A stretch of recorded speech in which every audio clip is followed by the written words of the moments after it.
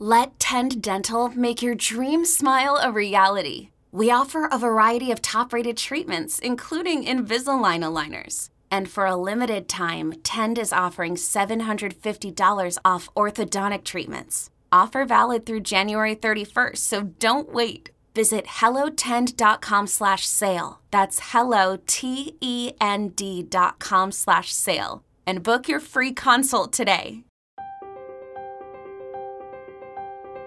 It was Monday, April 8th, 1974. The Atlanta Braves were hosting the Los Angeles Dodgers in the humidity of a Georgia spring. The Dodgers pregame scouting report on the Braves right fielder was straightforward. As Dodger catcher Steve Yeager recalled, it said Henry Aaron. What else do you need to say? I mean, he was Henry Aaron. The game marked the home opener at Atlanta Fulton County Stadium. The crowd numbered 53,775, one of whom was Governor Jimmy Carter. All right, thank you, Ernie, very much, and hello again, everybody. We are set to go. And the first pitch of this big night is a strike. It's called, and it's 0-1. Aaron, who wore number 44, was on history's doorstep. He had already tied the Major League all-time home run record, 714, held for decades by the late George Herman Babe Ruth of the New York Yankees. Henry Aaron has just tied Babe Ruth in the all-time home run parade. Aaron's next four-bagger would catapult him into the record books and into American legend. The record they said that couldn't be reached has just been reached by Henry Aaron. I'm Doc Rivers, and this is It Was Said Sports, Episode 5, A Marvelous Moment, Henry Aaron's Quiet Grace. The Hate Crimes Division came in my office one day, and the reason I could handle it and wasn't fazed by it was because I saw how Hank Aaron handled this same thing. It had been for me a long and winding road. He was great with all players. He was about helping people.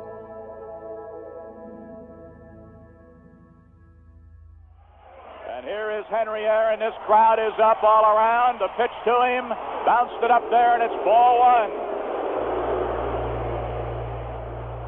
In the bottom of the fourth inning, Dodgers pitcher Al Downing threw ball one to Aaron, who'd walked in the second. The next pitch changed everything. Listen to Vin Scully make the call. 1 ball and no strikes. Aaron waiting, the outfield deep and straight away. Fastball is a high drive into deep left center field. Buckner goes back to the fence. It is gone.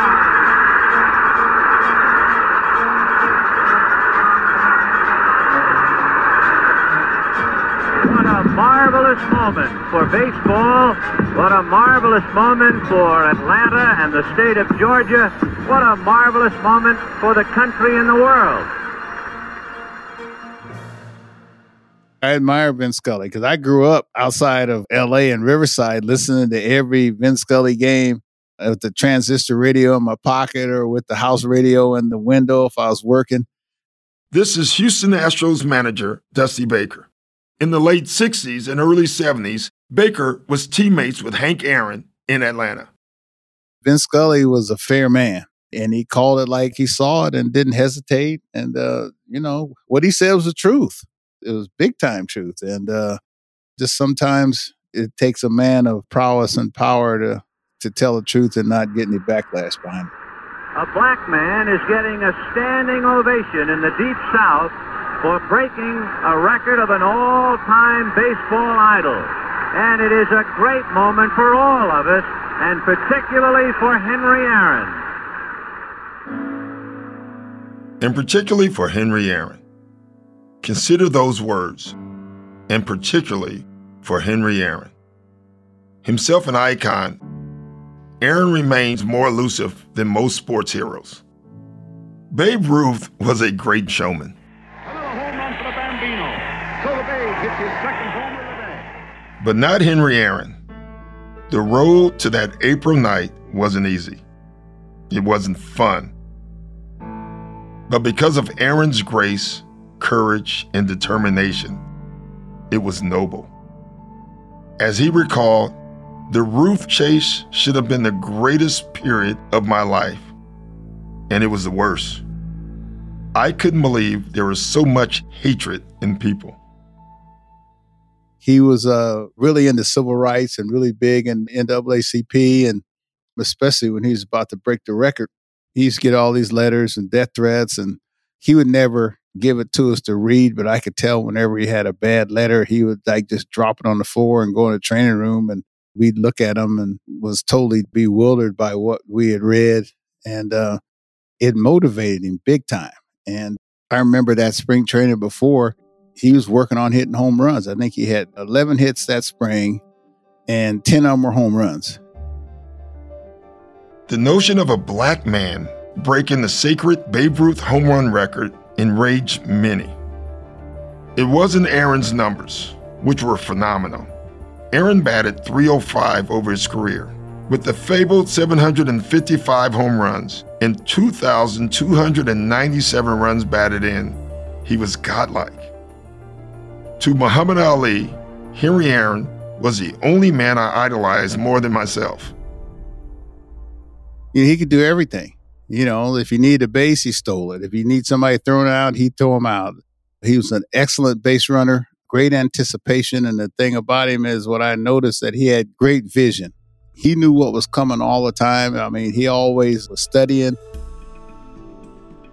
The hate wasn't about ability.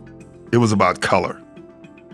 A representative letter to Aaron from a hater read, "You are not going to break this record established by the great Babe Ruth if I can help it. Whites are far more superior than jungle bunnies. My gun is watching your every black move."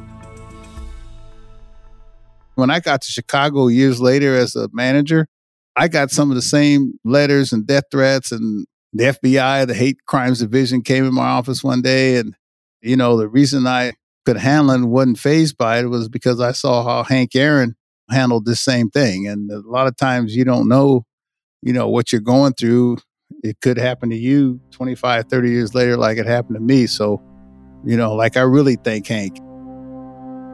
In his induction speech at the Hall of Fame in 1982, Aaron quoted an old saying, "The way to fame is like the way to heaven, through much tribulations.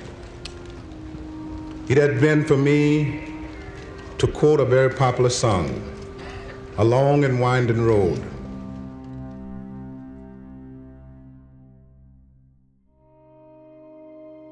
Born in segregated Mobile, Alabama in 1934, fully 20 years before the Supreme Court's Brown versus the Board of Education's decision, Henry Aaron had always wanted to play baseball and make a difference for the folks he called his people.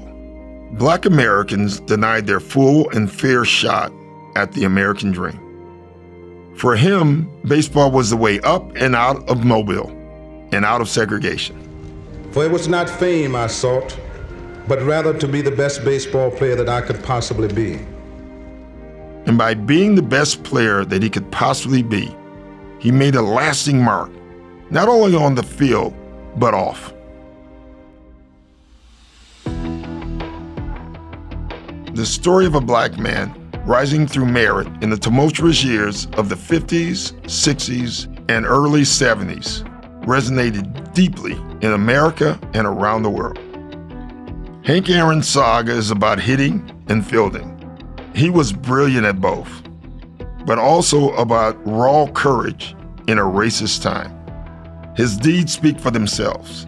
His words upon being inducted into the Hall of Fame spoke to the perennial struggle in American sports and in American life. Baseball is like that, a fitting metaphor for so much of life, its disappointments, its triumphs, its durability, and its transitory nature.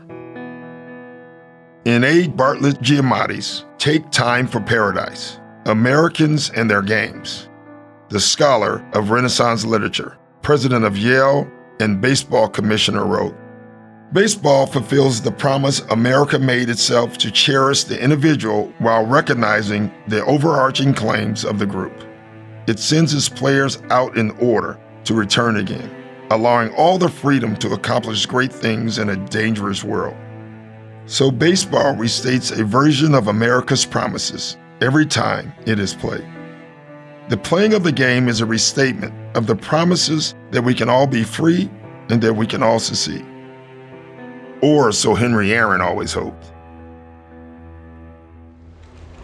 Jackie Robinson and Roy Campanella proved the way and made it possible for Frank and me and for other blacks hopeful in baseball. They proved to the world that a man's ability is limited only by his lack of opportunity. As Aaron recalled in his memoir, I Had a Hammer, "See, I'm one of the lucky ones. I could do something that white people would pay to see. Singers, dancers, boxers, ball players. Sure, we can make it in the white world.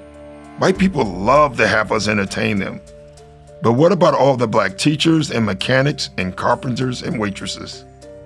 So I make it my business not to be content.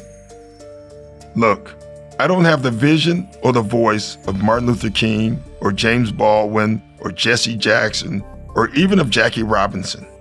I'm just an old ball player. Among other things, I learned that if you manage to make a name for yourself, and if you're black, believe me, it has to be a big name. Then people will start listening to what you have to say. That is why it was so important to me to break that home run record. Believe me, there were times during the chase when I was so angry and tired and sick of it all that I wished I could get on a plane and not get off until I was someplace where they never heard of Babe Ruth. But damn it all, I had to break that record. I had to do it for Jackie and my people and for everybody who ever called me a nigger.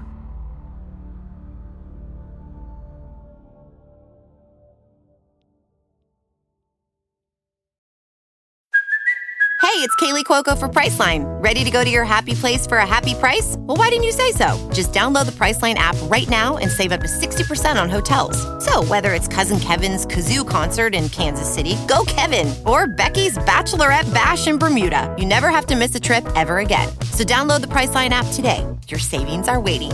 Go to your happy place for a happy price.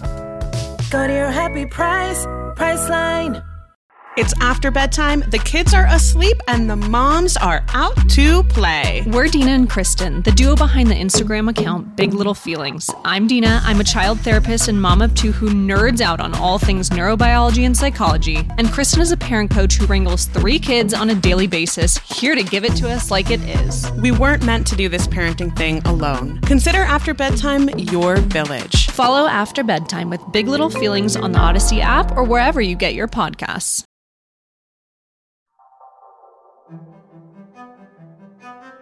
He started out with the Indianapolis Clowns of the Negro League before breaking in with the Boston Braves, who would later move to Milwaukee and then to Atlanta. Racism was pervasive. As Aaron recalled of a day in Washington, we had breakfast while we were waiting for the rain to stop, and I can still envision sitting with the clowns in a restaurant behind Griffith Stadium and hearing them break all the plates after we had finished eating. What a horrible sound. Even as a kid, the irony of it hit me. Here we are in the Capitol, in the land of freedom and equality, and they had to destroy the plates that had touched the forks that had been in the mouths of black men. If dogs had eaten off those plates, they'd have washed them. There's a drive to deep right center field. That ball is going, it's gone. Hank Aaron blasting a 2-run home run over the right center field screen. He led the Braves to a 1957 World Series title against the New York Yankees. In 1963, he won the Triple Crown, leading the National League in average, homers, and RBIs. I met Hank Aaron when I was right out of high school. I got drafted by the Atlanta Braves, which I prayed that I would not get drafted by the Atlanta Braves because they were in the South.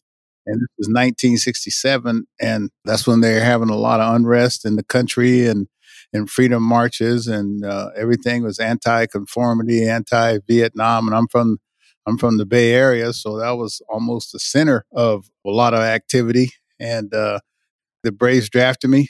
They flew my mom and I to L.A., and I was trying to figure out what to do because my mom and dad had just gotten divorced. And I met Hank. I worked out with the team. And Hank told me, he says, hey, man, if you're have enough confidence in yourself to be in the big leagues by the time your graduating class would have graduated from college, then go ahead and sign. And if not, then you go ahead and go to college. Like I said, I was oldest of 5. My mom and dad had just gotten divorced. And so, you know, the economic spokes of the wheel was out of whack. And I decided to sign. And Hank Aaron told my mom that he would take care of me as if I was his son. Along the way, he kept hammering home runs. And by 1967, it was becoming clearer that he had a shot at surpassing Rufe's record. During the chase, Aaron received 930,000 pieces of mail, the most of any non-politician in America. Is it true that there was perhaps more talent in the Negro Leagues back then than there was in Major League Baseball? I would not doubt it one bit. There was so much talent. In comparing the different eras in which he and Rufe competed, Aaron made a powerful argument. As Aaron observed, Rufe played in a time where there were no black players. To me, that's the most relevant point of all, because it stands apart from the changes that reflect the natural evolution of the game. Things like new facilities, better equipment, and modern innovations. This goes deeper than the other changes, because it has to do with the people who play the game. It goes right to the foundation of the Babe Ruth legend, which is the fact that he towered over all hitters of his time. He did that, and there's no denying it. There's never been a more dominant hitter. But it should be understood that he dominated a very weakened field. If black players had been allowed to play in the major leagues at that time, it is highly unlikely that Rufe would have dominated in the manner that he did. In 2002, President George W. Bush, a former owner of the Texas Rangers, awarded Aaron the Presidential Medal of Freedom, the nation's highest civilian honor. At the same time, Nelson Mandela, Nancy Reagan, and Mr. Rogers were honored. Hank Aaron overcame poverty and racism to become one of the most accomplished baseball players of all time. When I was in the ballpark, he said, I felt like I was surrounded by angels, and I had God's hand on my shoulder. By steadily pursuing his calling in the face of unreasoning hatred, Hank Aaron has proven himself a great human being, as well as a great athlete. It was a cold night in April, very cold in Atlanta. It was packed. And he told me, he said, man, I'm going to get this over with right now. You know, he wasn't predicting like Muhammad Ali, but he was actually schooling me. You know, this guy's going to do this, he's going to do that, bam, bam, bam. And then he'd do it. You know, that's what Hank did. Hit it out of the park. And I didn't want to take away from his moment because this was Hank's moment. And his mom and dad came down and kids came down on the field. On that April night in Atlanta in 1974, Aaron said all he could remember was that he was in his own little world as he jogged the base paths. The fireworks are going. Henry Aaron is coming around third. His teammates are at home plate. And listen to this crowd. But he wasn't. He was in the world. And the world was watching. Watching a man who endured much, achieved much, and meant much.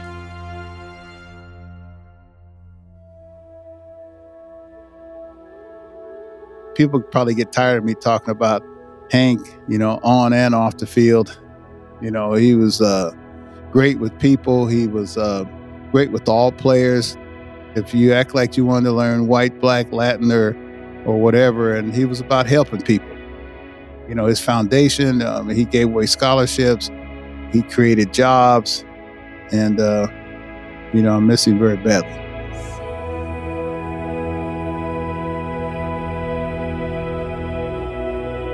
Next time on It Was Said Sports. I mean, there was nobody who looked like them who had ever stepped on that floor when that game was being played in 1966, March of 1966. And so it's just staggering. And I covered dozens of games there for the Washington Post. And I never got over it. I never got over walking in that gym and knowing what happened in it changed the face of college basketball and probably all sports.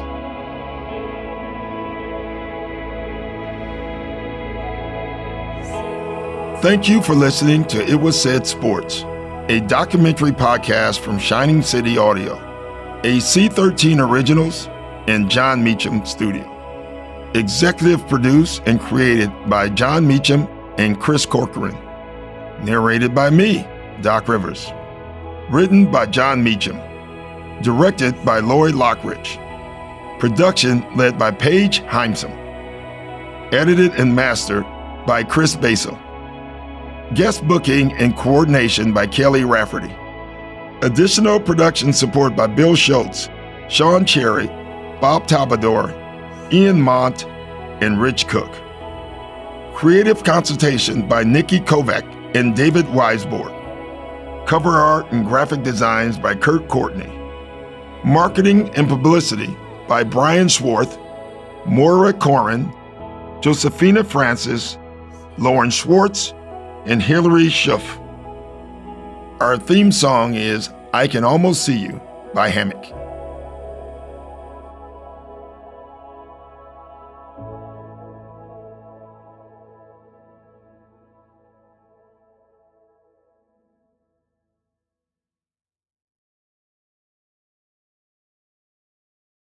Hey friends, this is Jen Hatmaker, your happy host of the For the Love podcast.